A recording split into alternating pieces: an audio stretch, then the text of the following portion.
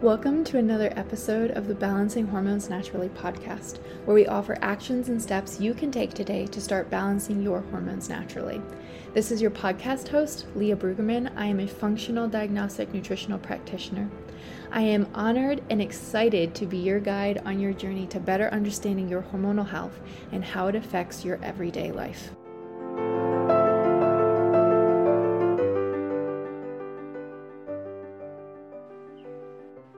Hey ladies, welcome back to another episode of the Balancing Hormones Naturally podcast. I think you win the award, Angie. I think you've been on the most. This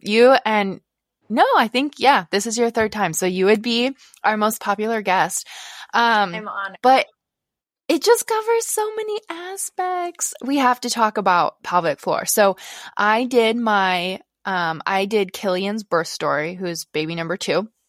And I talked in there about my labor a little bit. And I was saying that I noticed such a difference between baby number 1 and baby number 2 in terms of my labor and my recovery with just everything. We'll get into it more.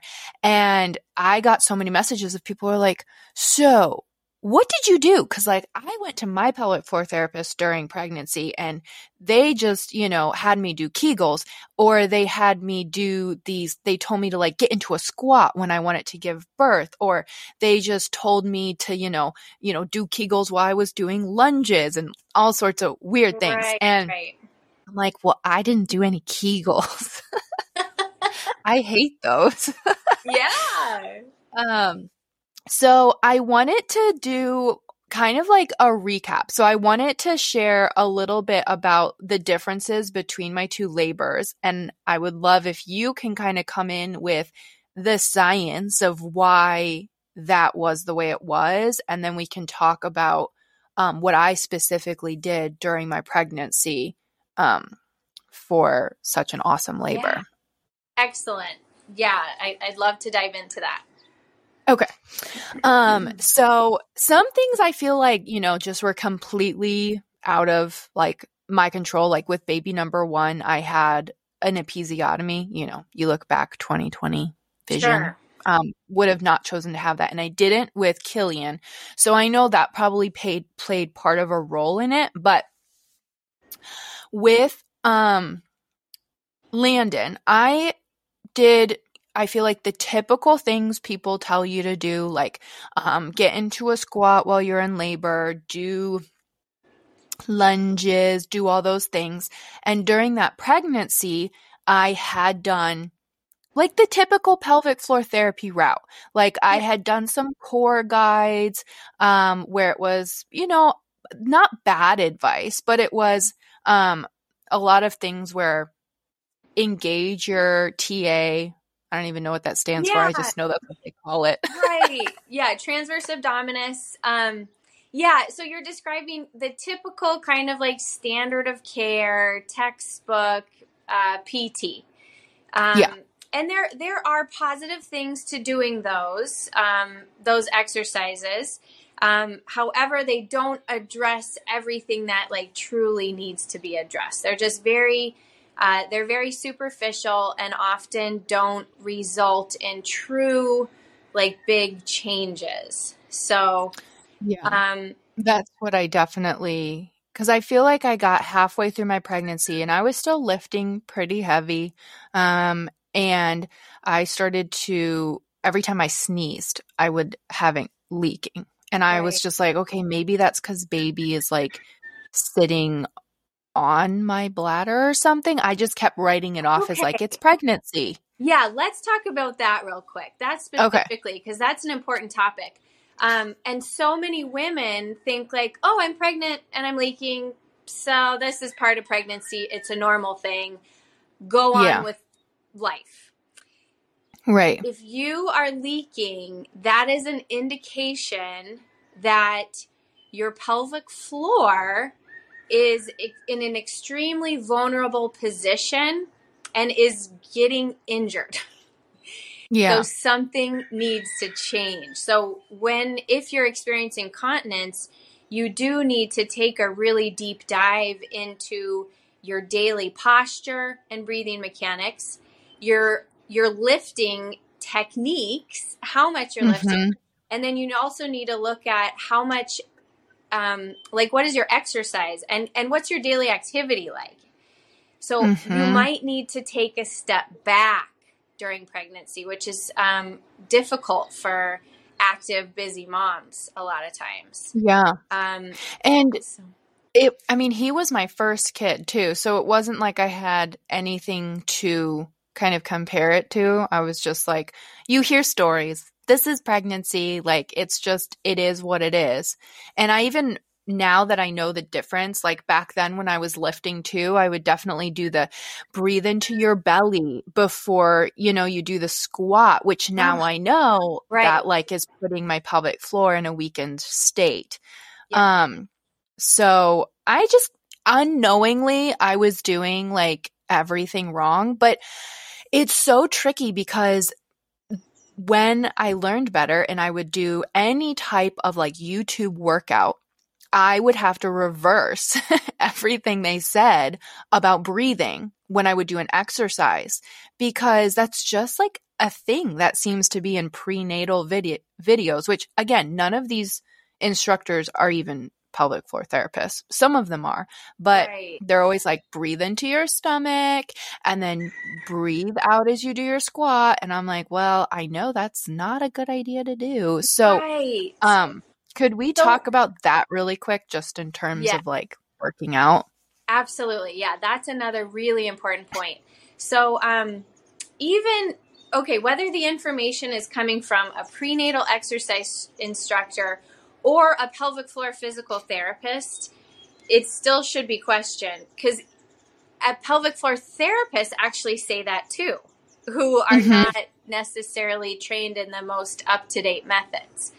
So when you are, let me just defend this position a little bit, because it does have some truth to it. The reason they tell you to breathe into your belly is to relax your pelvic floor, and their idea is to get it to a point where, go all the way down and then re-engage during the exercise. So they're thinking of more along the lines of like the voluntary activation of your pelvic floor muscles. Unfortunately, this doesn't necessarily work, because your pelvic floor muscles are primarily involuntary. And so the best way to activate them to support your uterus during pregnancy, and really to support your body during an exercise, is to elicit a reflex that triggers their activation. Number 2 point that's very important, besides triggering a reflex for pelvic floor activation, is that the best pelvic floor activation occurs when the pelvic floor muscle is unloaded. Okay, so that means it's the organs above it, uterus, bowel, bladder, are lifted up. When the pelvic floor has like a little extra space, its reflexive activation is going to be so much better, because all the nerve flow and blood flow, it will literally have more room to receive the nerve inputs and the blood flow it needs for a full range of motion contraction. So during exercise, during pregnancy, and this is true postpartum too. This is true prepartum. I talk about this to elite male athletes. So it's not even like just a female pregnancy thing, but it is extremely important in female pregnancy, because that's when our bodies are the most vulnerable to injury, and then also in the postpartum phase. So breathing with exercise during pregnancy, you want to direct your inhales into your rib cage and not your belly. And a lot of times when I talk about rib breathing, I get some pushback from people saying, no, that's shallow breathing. Like, no, that would elicit hyperventilation. And there's a lot of pushback, because belly breathing is so trendy and cued so often. It's like overused, and it's overused by people who don't understand the mechanics and relationship between the diaphragm and the pelvic floor. and people who don't understand the pressure system of the core. So when you breathe into your belly, your diaphragm moves down. Your diaphragm will then moving down because air is coming into your rib cage. Diaphragm moves down. All of your organs move down as well and pressurize your pelvic floor. So now, if you're trying to do a voluntary contraction after a belly breath, you're going against a lot of resistance, and you're only activating the voluntary muscle fibers, which is 20% of that whole muscle. So what that leads to is increased pressure in the abdomen and the pelvis and the spine. Increased pressure, compression, which you're already getting in like extensive increasing amounts in pregnancy. And then in addition to that, because of the increased pressure, you're loading the fascia instead of the muscle. And the muscle is actually more prone to getting into a spasm, which means it gets locked in a contraction. And then the load continues to just be absorbed by the fascia instead of the muscle. So that's what happens when you belly breathe during exercise during pregnancy. If you bring your inhales into your rib cage, and when I mean that, I don't mean, the shoulder breathing, the breathing into the upper lungs. Actually, breathing into your lower ribs first, and then filling the rib cage from the bottom to the top, and filling it in like a three-dimensional 360 fashion, lateral and front to back, from bottom to top, results in a lifting and opening of the diaphragm, a big expansion of the rib cage. When those two things happen, the pelvic organs lift because it's all connected through fascia. So if like the diaphragm lifts and opens, that because all the pelvic organs are connected to that fascia, they're going to lift off the pelvic floor during that inhale, and the pressure will decrease. And then you exhale as you elongate your spine or grow through the crown of the head to get a further pressure release, and then a involuntary pelvic floor muscle activation, which typically occurs on the exhale. And this is where I think people are like, oh, I do like 100 Kegels a day and it never worked. And that's because they're probably getting locked in that pelvic spasm. And it's like trying to tighten it voluntarily isn't fixing it, right? Exactly. So Kegels are isolating one piece of the whole picture. If you isolate any part of the body, you're not going to get like a functional response in rehab. And in no part of our life do we only use one single muscle. We use our muscles in conjunction. So you have to train the pelvic floor with other muscles simultaneously. And 99% of people with pelvic floor dysfunction symptoms have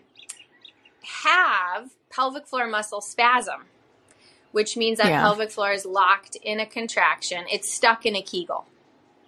And so we need to unkegel it in order to get it to move through its full range of motion again. So oftentimes Kegels are not helpful. And as you know, I don't even teach clients to do them unless the situation calls for it, which would be like indications of like a very lax pelvic floor, which is actually extremely rare. And the cool thing is because the pelvic floor is primarily involuntary muscle fibers, if you just unload it and trigger reflexes, you're going to get a complete rehabilitation and full strengthening of the pelvic floor without even thinking about it. It will just happen automatically. Yeah, I never did a plank or a crunch or a Kegel. I didn't do any of those things.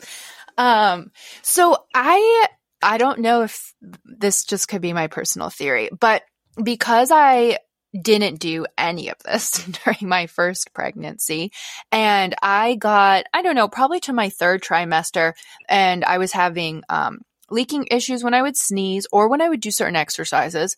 And I remember I like just reached this stage where I would stand up and I just like felt like someone punched me in my pubic bone. Like I just had to like stand and breathe. I was like, I cannot even walk. It would take like at least 30 seconds and then like hobble, and then I would be able to walk. And that was happening like way too often.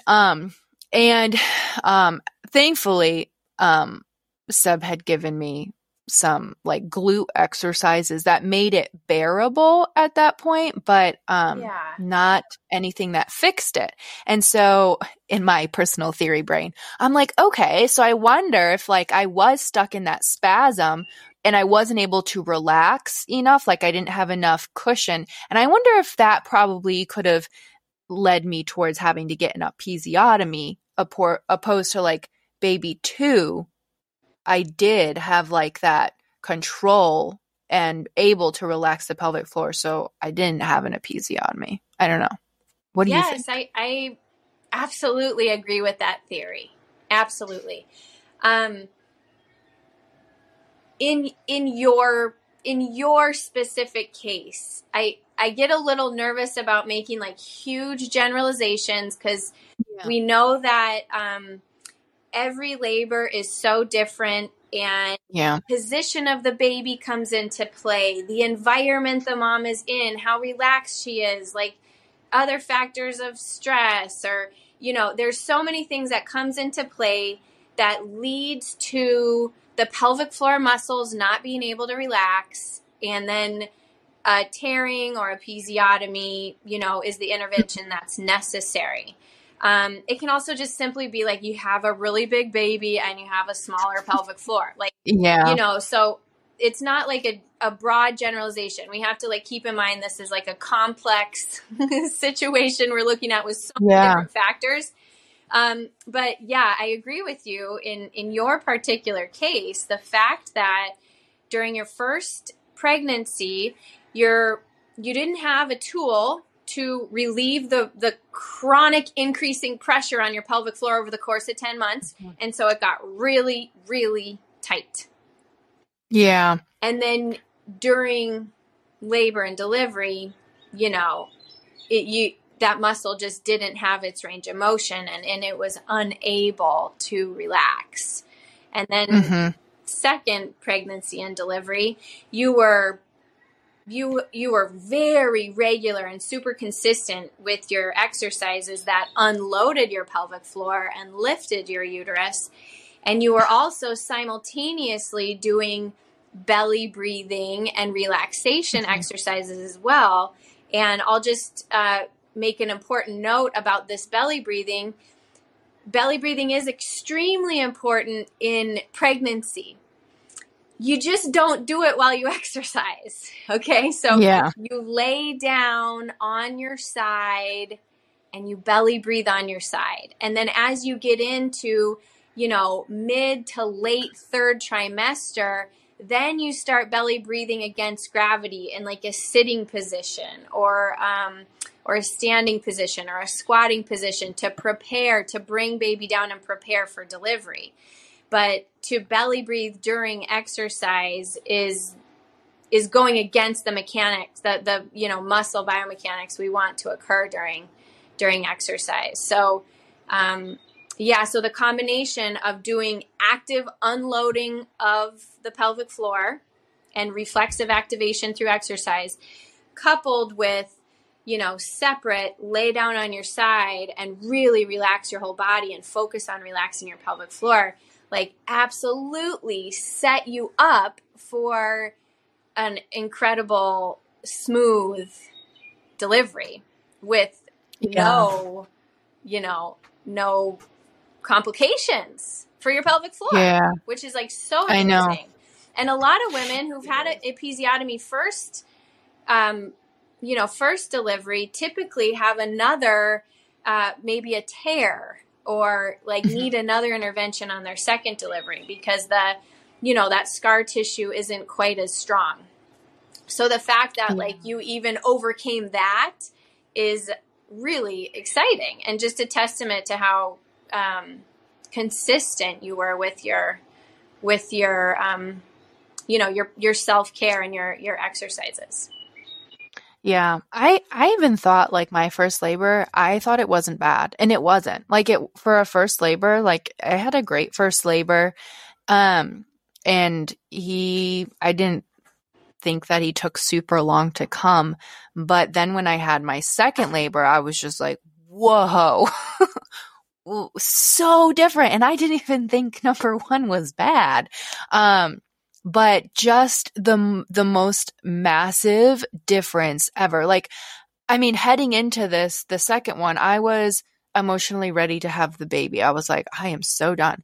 But I was still, I was walking. Like the day I had him, that morning, I walked over 2 miles.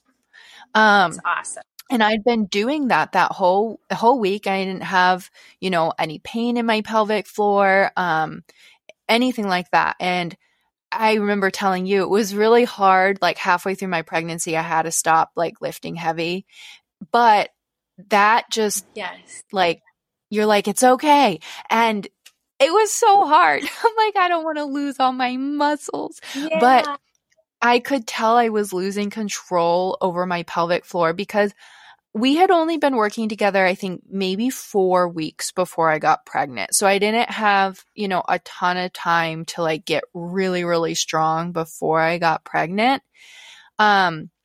So I'm hoping, maybe in the future I could continue longer, but I had to like get off my ego, and I went to really, really just like 5-10 pounds or even like body weight and walking. And I just did my breathing exercises. And, I did the glute workouts from your program. Yes. Which were amazing because if I'm doing anything that's not weightlifting, I like to watch a video and I like to hear the correct cues. Right. And I was telling you, I was so frustrated because every time I did a workout video on YouTube, they were giving incorrect cues. And so then I'm like, this is dumb. I have to mute you anyway because I want to make sure I'm breathing correctly.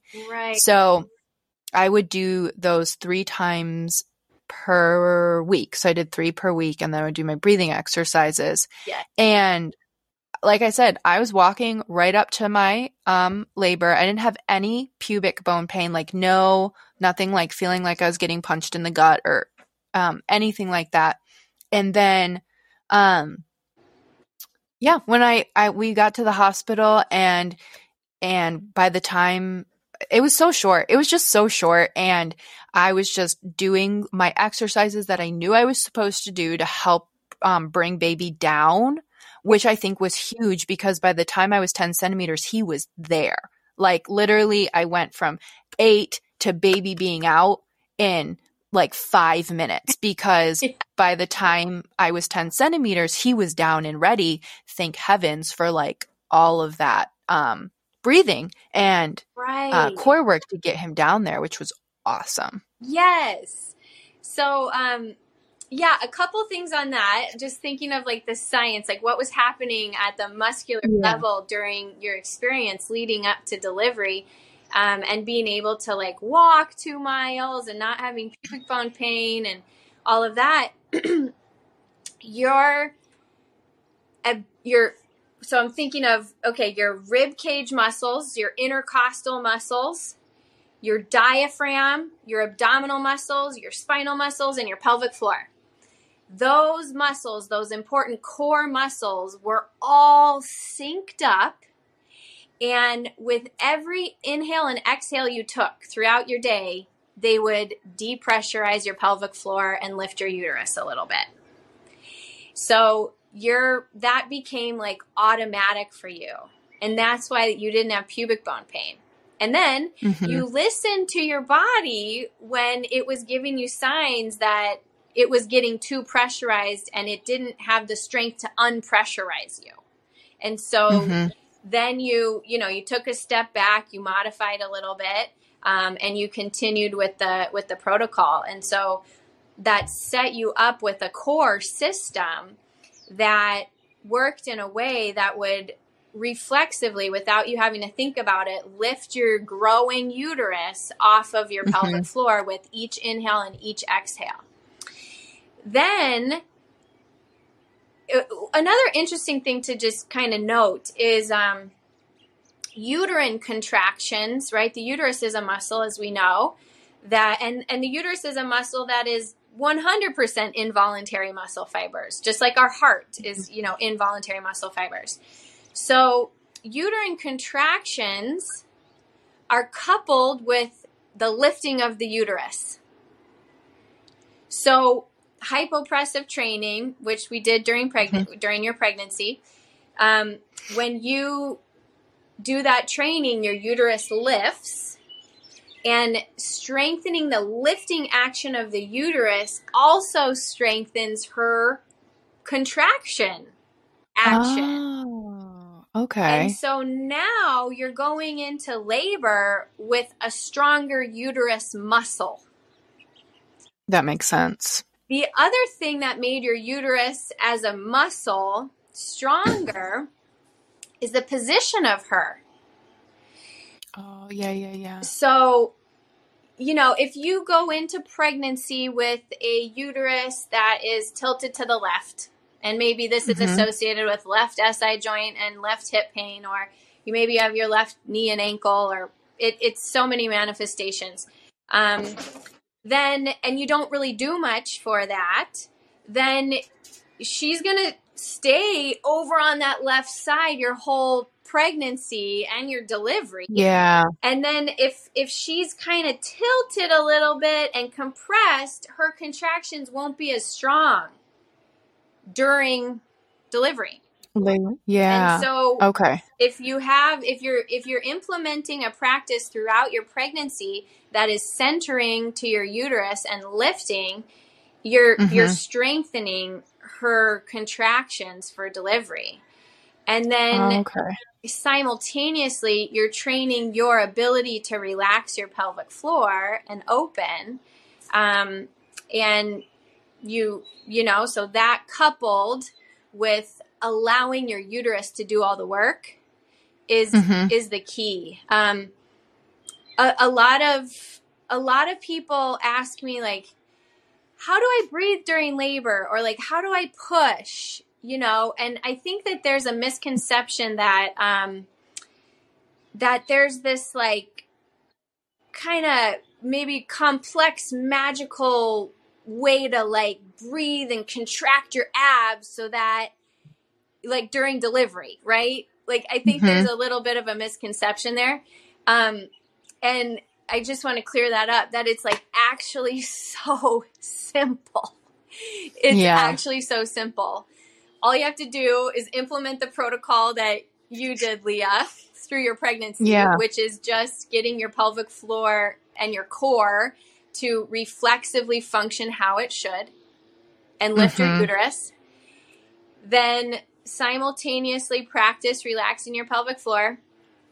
When it's game time and you're in labor, all you got to do is belly breathe and relax and let the uterus do her thing, and just relax as much as you can. I mean, I'm saying this is simple. It's not like simple when you're doing it, but it's not this complex thing that like you have to remember this specific breath pattern and this like certain way to contract. No. All you're really doing is relaxing your body so that your uterus can be fully oxygenated and there's no energy going to any other muscle in your body, so that your uterus gets all of the energy, and then you're just surrendering into that and belly breathing and letting your body take over. Yeah. So there was one part I remember where I was like, okay, I'm having SI joint pain and it's not staying in, even if I would get it popped in. And that's when you were like, oh, you had me do some exercise to help balance something. With, was it my glutes? I don't even remember. I just remember every morning I had to do like 5 sets of this like stepping kick thing. But like, I mean, no more SI joint pain. Because we were talking about it, we were thinking he was sitting on one part of my hip, like I was slightly tilted. So we just kind of like moved him back over. Right. Yeah. So that really work was focused. That was like focused glute work. And what we needed to do was fire up your gluteus medius muscle, which are the lateral glutes on the side of your hips that stabilize your pelvis. And often those get weakened due to overuse. Actually, during the end stages of pregnancy, those muscles can develop a lot of trigger points in them, which then kind of like weakens them. And yeah, especially even if, you know, you're doing your hypos and your uterus is like, you're constantly trying to center her. I mean, at that end point, if the baby is like, I like my head over here and my feet up here, it's just, you're going to have a little bit of this like torque going on. So incorporating that specific glute training is really important. And that's, that lateral glute work, which you can get through like, the sideways leg kicks and kind of like specific like marching exercises combined with squatting and some lunges can be helpful for correcting the SI joint problems. Yeah. We're going to take a quick moment for today's sponsor. Seed cycling is such an easy hack to support the rise and fall of your hormones, and let me tell you why.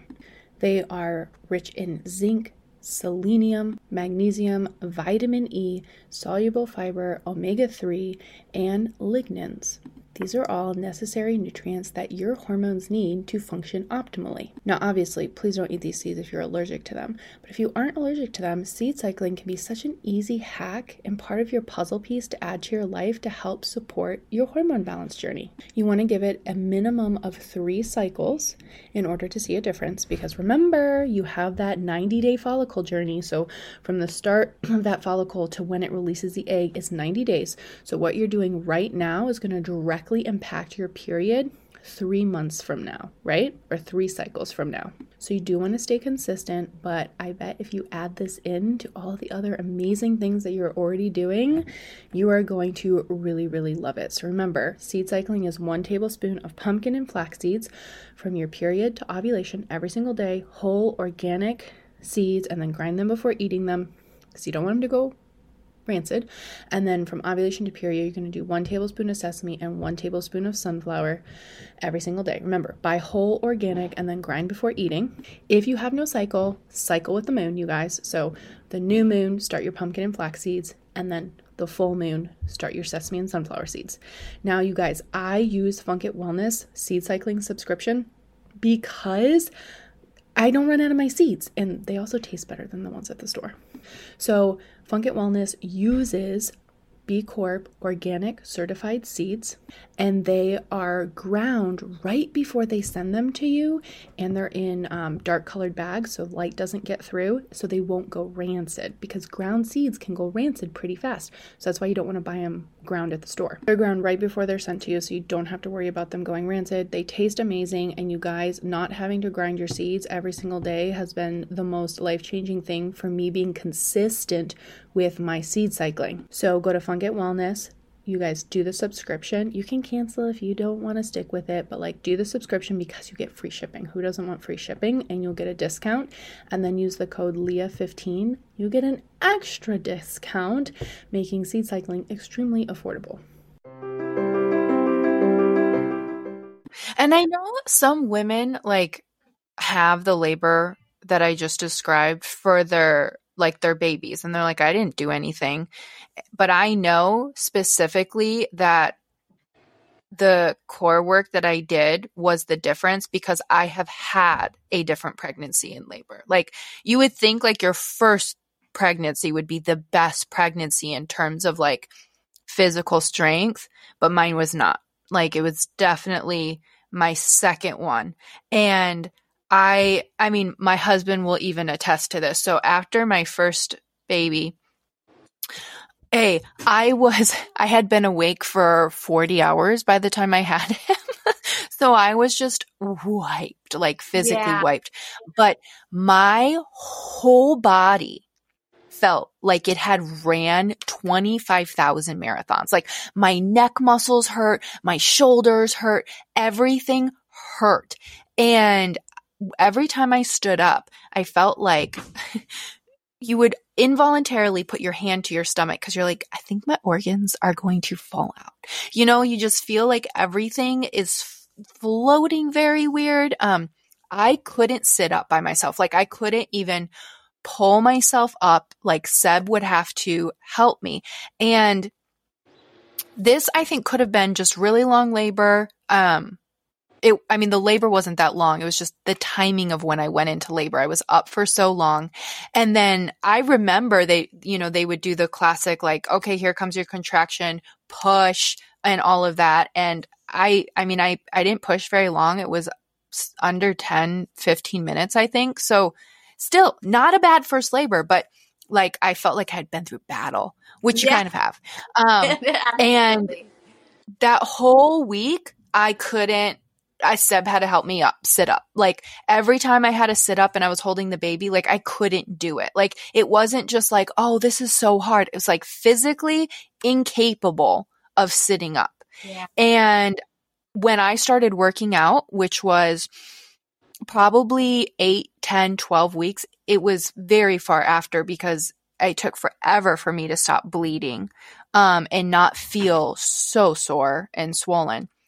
I mean, if I did any exercise, you could probably blow on me and I would have fallen over. I was just like, I have no strength. And it was just so disheartening.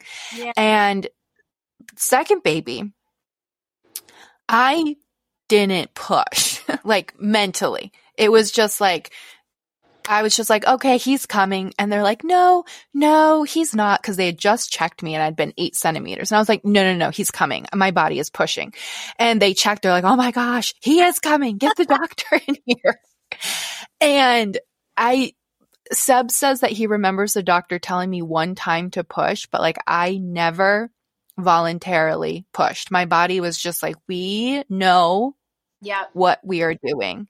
And I like shorter labor, but what hurt afterwards was like, obviously you just pushed a baby out. So that hurt. But like the rest of my body was fine. Like I didn't feel like I had, run marathons, like my neck muscles and my jaw and my arms and like none of that was sore, which was very nice. I stood up and I was like fully ready for this feeling. I was like, it's going to happen. It's the worst feeling when you feel like your organs are going to fall out of you. And I was like, oh my gosh, I can walk. My organs are fine. They're all where they're supposed to be. So that was amazing. And literally, I mean, I could hold Killian just fine. I didn't feel like I wasn't going to be able to support him. I could sit up. Obviously, I did so safely and everything, but I could sit up just fine. I stopped bleeding way sooner with Killian. And then I started doing my breathing exercises literally the day after I had him. I was just doing them laying down. I would do some to help center everything. And I started doing gentle workouts. And I think so how old's Killian? We're at 4 months. So Killian's 4 months. And that's about when I started working out with Landon. So like just wild. I've been working out for 2 months. And like my strength is like here, like I'm doing all of my like squats, bench, all of that with no issues with my pelvic floor whatsoever.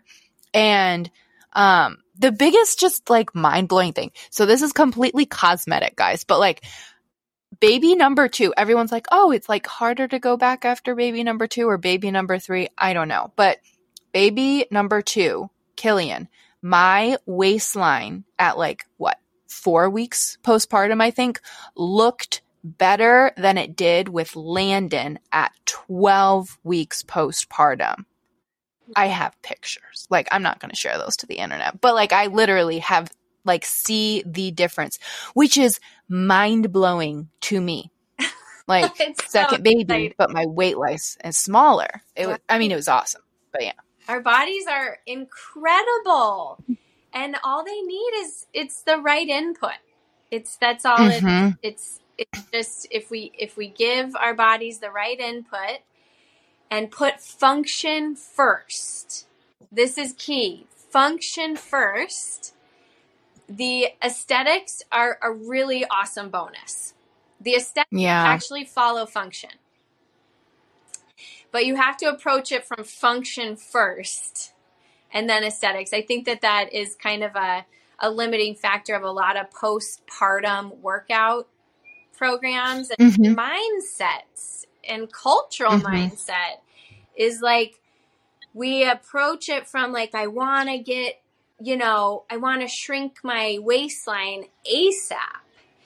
And when you think about it in this kind of like, I don't know, like aggressive, limited, restricting way, and not like a nurturing, caring, like let's like do function first. You don't get the results. So, but the fact that you had those results tells me that your core was functioning properly, like so much quicker. And it also tells me that like we really accessed it's called the autonomic nervous system, the involuntary side of the nervous system, which is what controls 80% of your core muscles. So, we successfully did that through the breath practice. And that's also what led you to be able to relax all your muscles during labor. So,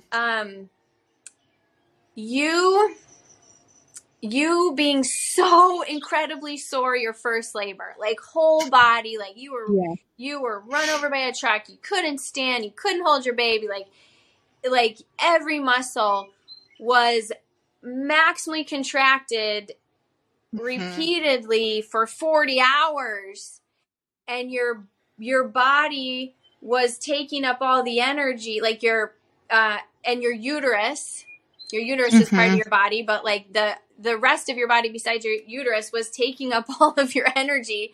And so your uterus had less energy and less oxygen to do her thing. Labor lasted longer. You got super sore. It was like you were fighting yourself, but you didn't know how to not. So then during your second pregnancy, we used like breath training is like everything. That's like our primary thing we do.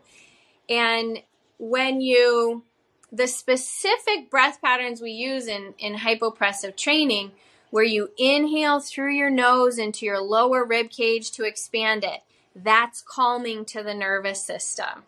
And then when you exhale twice as long, 3 times as long, 4 times as long as you inhale, staying in exhale lowers your heart rate, lowers your blood pressure, puts you into this like calm state. And just doing that breath training will result in you being able to relax under a stressful condition, whether that stress is mental, emotional, or physical. It will transfer.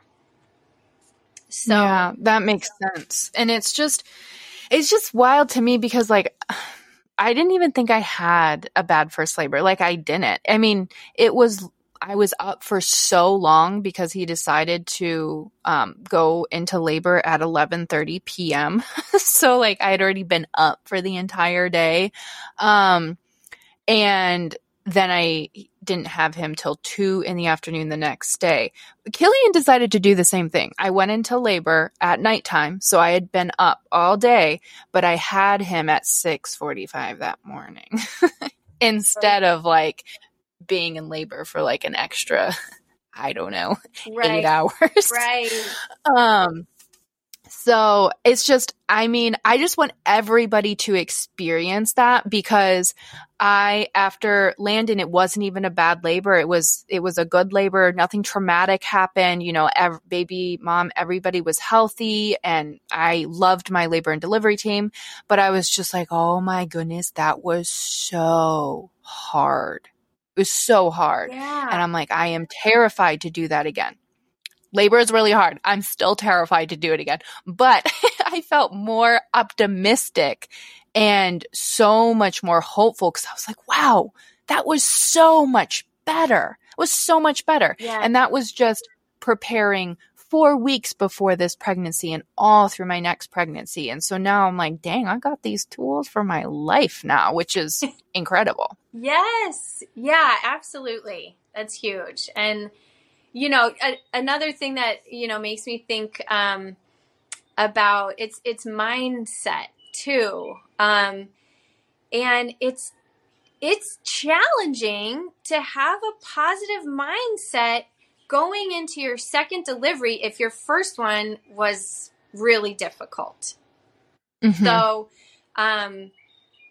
even more important to have these tools to improve, you know, your confidence going into it. And even if it's not like a lot of like mental training or anything, if your body is physically, you know, stronger in the right ways, and you've been consistent about that, like self-care and that protocol throughout your pregnancy, that's going to help your mindset. That's going to help your perception, like going into it, which is a giant factor of the outcome. Like our perception of what it's going to be like is huge when it comes to like your actual experience. Yeah. Which, I mean, I know standard care. I remember asking my OB from Landon's, like, oh, you know, should I get pelvic floor therapy? Just asking at my 6-week checkup. And they're like, well, do you have any issues? Like, otherwise just come back in 6 months and we'll see what's going on. And I'm like, okay.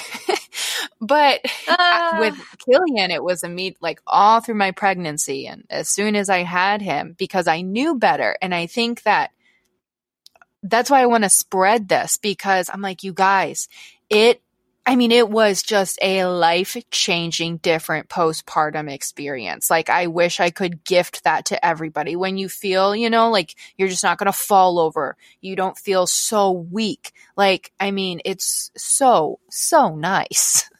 Yeah, absolutely. And I agree. Like, thank you for spreading this word. I want to share that too. It's so important, because standard of care, Western medicine currently is not caught up to this possibility, and does not, I mean, really our medical system as a whole does not allow for any emphasis in preventative medicine, holistic medicine. They don't look at the mind-body connection, and it's like, it's so limited. So they only treat you if you have a problem, and they don't even know how to identify all the problems. So, like what's a precursor? What's a sign to this problem? Like, what's a sign of pelvic floor dysfunction? What's a sign that like your back pain is going to worsen over time? You know, all those predictive factors are not even part of their protocol in looking at a patient. So it is, like, we are living in a time where you have to self-educate yourself. Yeah. You have to go above and beyond what's recommended by your provider. Typically, there's a lot of like incredible holistic providers, which I think you had a really amazing OB this time. I did as well. I really did. But yeah, hopefully we'll which change made this. such a difference. Yeah. Which speaking of that, so can we talk a little bit about like how people can access the program? Because I did both. I did one-on-ones with you, and then I went through your program, and I think both are invaluable, but you are booked out till like kingdom come. So nobody can even get in. But the program is just gives access to so many more women. And I am going to be completely honest. Like, I think that it is way underpriced. I mean, I'm so glad it's the price it is so that people can access it. But like, my husband is also in healthcare, so I see what like prices are and everything. And I just think it's incredible that the price it is at for all of the education. And I can't recommend enough that that is your gift to yourself as you prepare for a pregnancy or you are pregnant. Please, like, seriously, like if you have a baby shower, like get a fund me to, like, that will give you such a better labor. And I know, people will save up and, have a doula to have a better labor. You guys, I truly think that this is just as important because, everything that I learned for labor, I taught my husband, and I would be like, write this down and print this in your mind, because in labor, I'm just focusing on relaxing and like creating that safe space. And I need you to remember these cues to be like, hey, remember Angie told you to do this at this part of your labor. Angie told you to do this. And so he would like give me those cues so that I could just stay, calm and centered in that safe space. And I was like, you need to remember this. So I just think that it's so important. And then as you go through the program, you can take videos of your form and send it to Dr. Angie, and she will like let you know if you can do this better or whatever, because that's important. So let's talk a little bit like, how would they access this? Like, what does it kind of entail? I think people only ever think of pelvic floor therapy as I get referred by my OB. So I see if my insurance covers it. And then I go for like 6 visits because that's all my insurance covers. So I think it is a little scary. I'm going to come from the other side. I think it's a little scary to be like, oh, this is out of pocket. Like, why can't I go to my pelvic floor PT that is in insurance by my doctor? And I will just answer for you, because you won't see the difference in that. It makes such a big difference. Like, you guys, I went that traditional route in terms of my pelvic floor care. And I've heard it from so many women. They're like, well, I was just told to do Kegels, and I was told to like do, the belly breathing, when I would work out or not work out, and to get into a deep squat. And I'm like, okay, well, there's so much more you can do. So even though I think it's scary to be like, this isn't an insurance, this is out of pocket, it is so worth that investment. So that was really off topic. So let's jump into the program. Okay. Yeah. Just a note. Yeah. Let's talk about the program. A note about pelvic floor PT is kind of like we just discussed. Our current Western insurance-based medical model does not allow the practitioners to get as deep into your case and be as holistic as they need to be when they're working for a corporation that accepts insurance. Yeah. Period. That used to be me.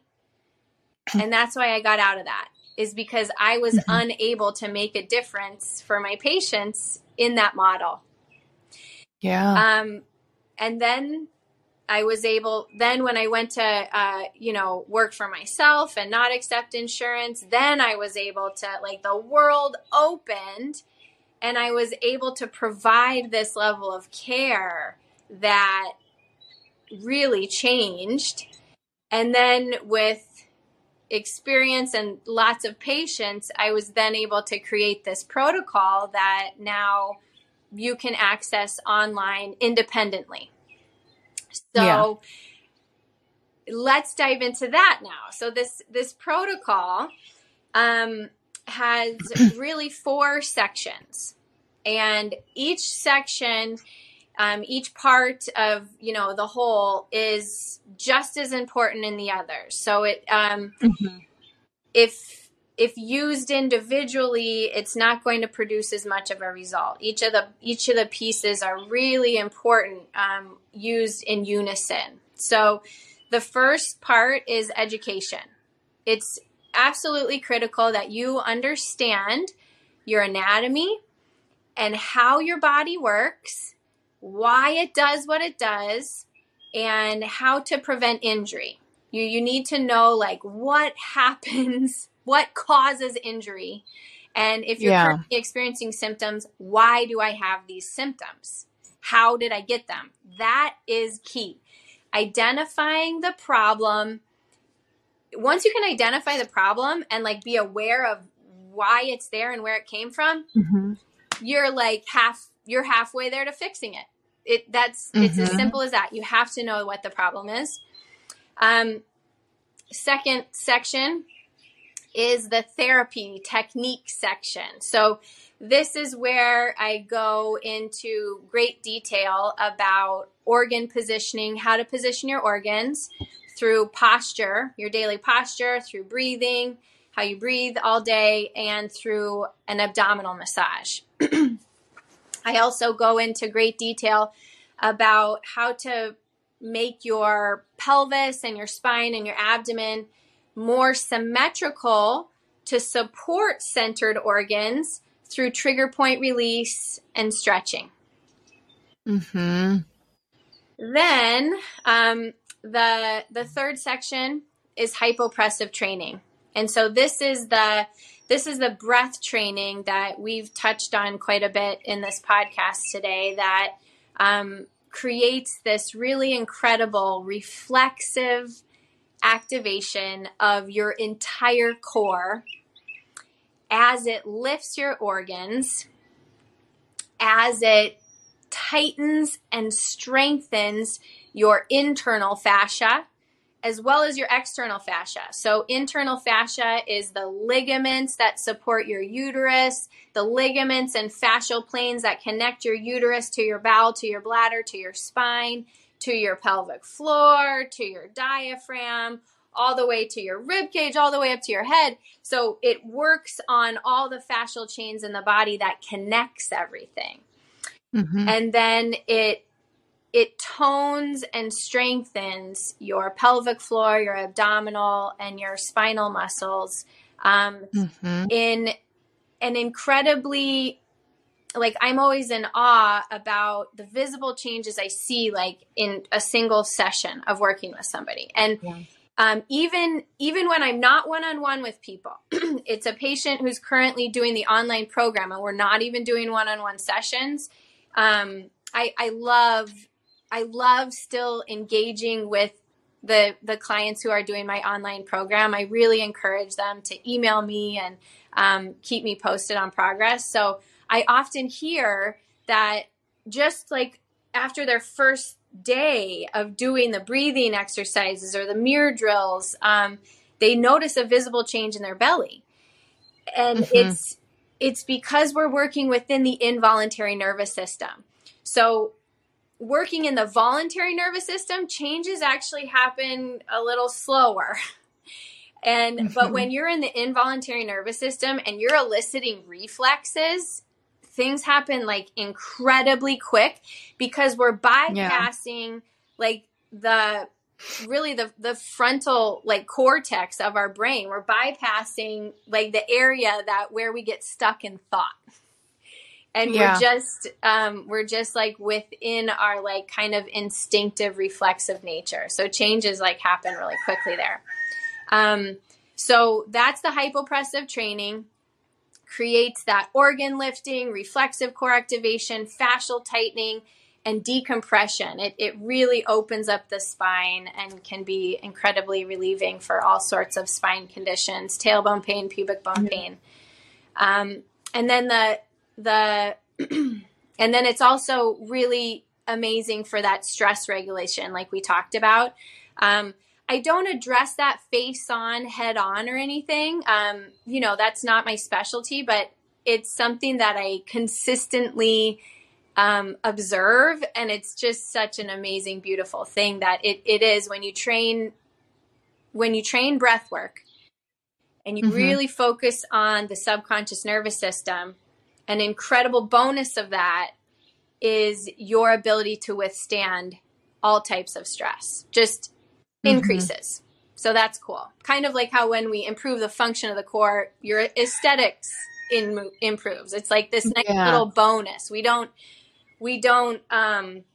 like enter the situation from that perspective, but it's like a cool bonus to observe. Helps regulate the nervous system. Yes, exactly. And then the final section is glute strengthening. So healthy glutes, the glutes are a very important part of your core. And the glutes are, responsible for stabilizing your pelvis and making sure that you have symmetrical pelvic and spinal alignment, which of course impacts pelvic floor function, organ position, breath patterns, all of it. So those are the 4 sections: education, therapy techniques, hypopressive training, and glute strengthening. So those are all instructed in like a specific order. So you just go through the program like video by video in the specific order, and you implement the entire protocol.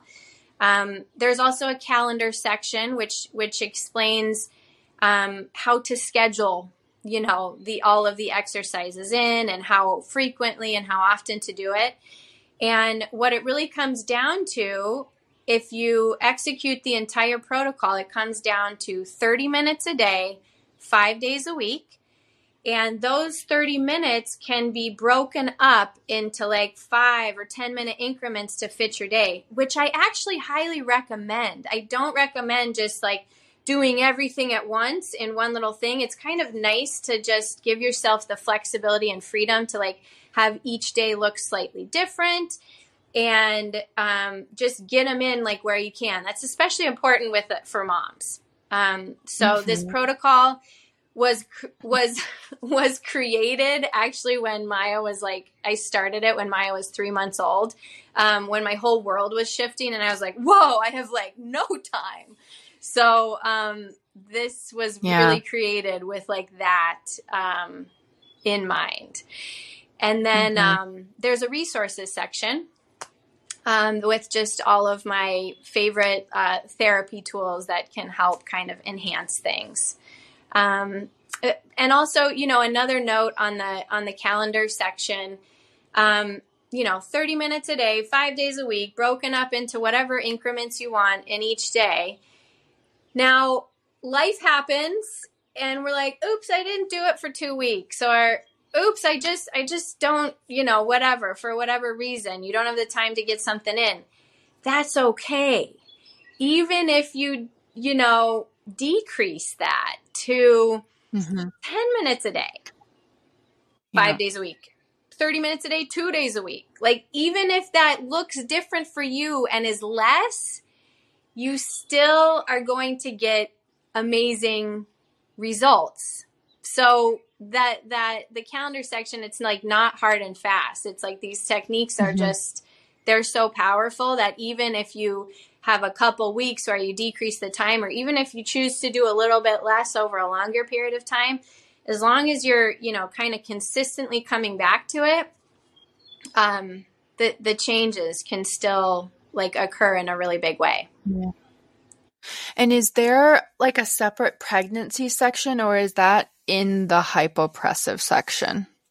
Yes. So the hypopressive training section now includes a pregnancy section.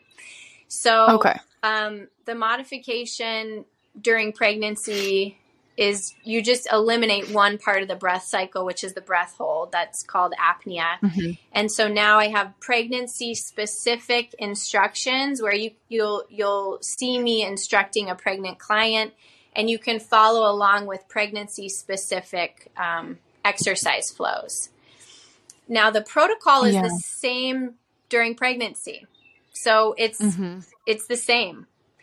And, if you buy the program, you can reach out to me and ask me questions about, specific modifications for your case, and we can absolutely address that. But yeah, it's the same during pregnancy. There's just a slight modification during hypopressive training, and you can follow along with that now, specifically see a pregnant client doing it. Which can be helpful, I think, because I remember the first time, this was before I went through your program. I was watching one of your videos on Instagram, which everybody should go watch your videos on Instagram. But you were instructing somebody on an apnea.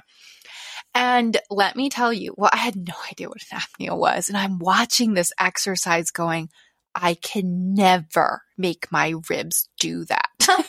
And I just on my own was trying to practice this. And I'm telling Seb, I'm like, I think I'm going to pass out. I cannot do apnea this way. Watch her ribs. How does she even move them? Right. And it was just mind blowing for me to see that end result. Cause I know we see these videos on Instagram and we're like, oh my gosh, I can just follow that and that's going to solve it. Let me tell you, I tried. It didn't work. I had to go to in the program, it was the start with the mirror drill and then do the next exercise. And then I did apnea. I'm like, that's why it wasn't working before.